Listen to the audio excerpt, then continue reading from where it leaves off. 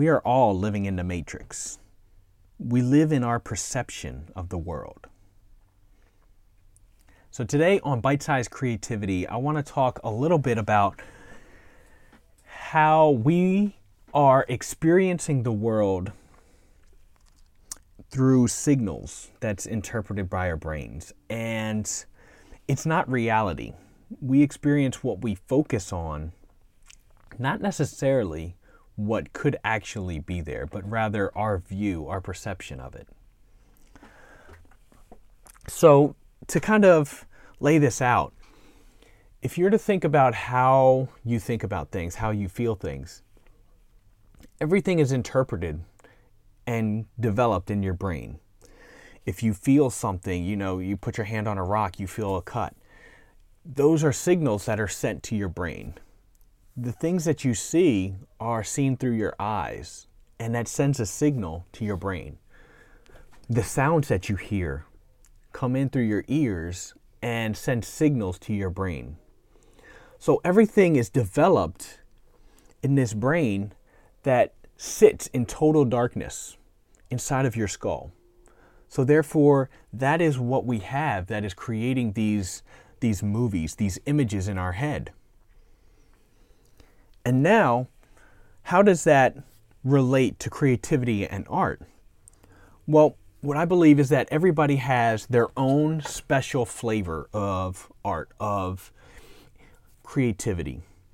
Everybody has something that is special and unique to us. Nobody else on this planet has the same experiences and the reactions to those experiences that you do.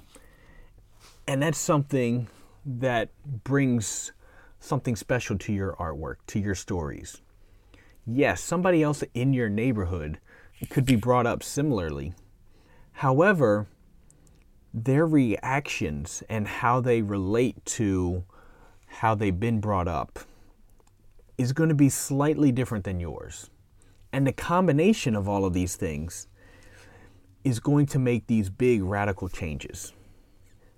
Another way to think about this is think about the fact that each one of us has a similar skull. Not the same, but a very similar skull. And we have a very similar set of musculature that goes over top of our skull. However, our faces are different. There are these subtle nuances that change in everybody's faces, and that's why everybody is recognizable. And you can tell people apart from each other, because there are these very slight shifts that make the surface so radically different. And the same is true with you. Everything that you have, that you were brought up with, all of the things that you thought, all of the encounters you've had, have created something special and unique. And it's created this special world that you will develop with your art. The things that are important to you might not be important to others. The style that you develop is because of everything that you have liked and appreciated and learned through your life of growing up.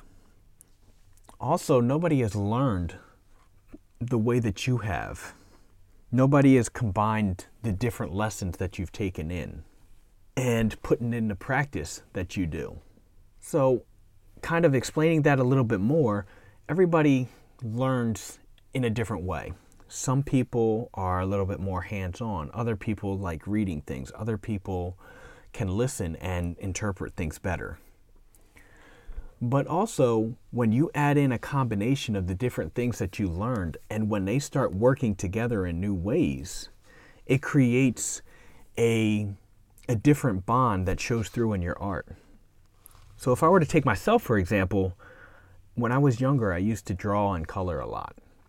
And in drawing, I learned how to kind of copy characters and draw characters, and started learning a little bit into anatomy.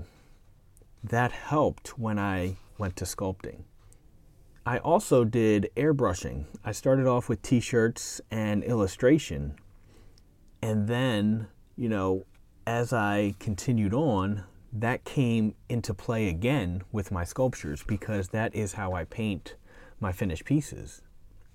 In college, I did animation and did drawing, and that again helped with learning the human body, the way that characters move.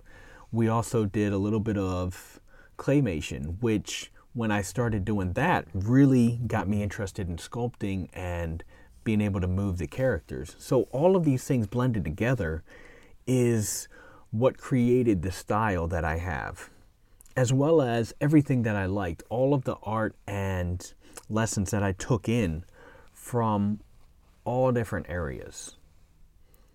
Your art is special and unique to you. It will be influenced by your past, by your feelings, the decisions that you make.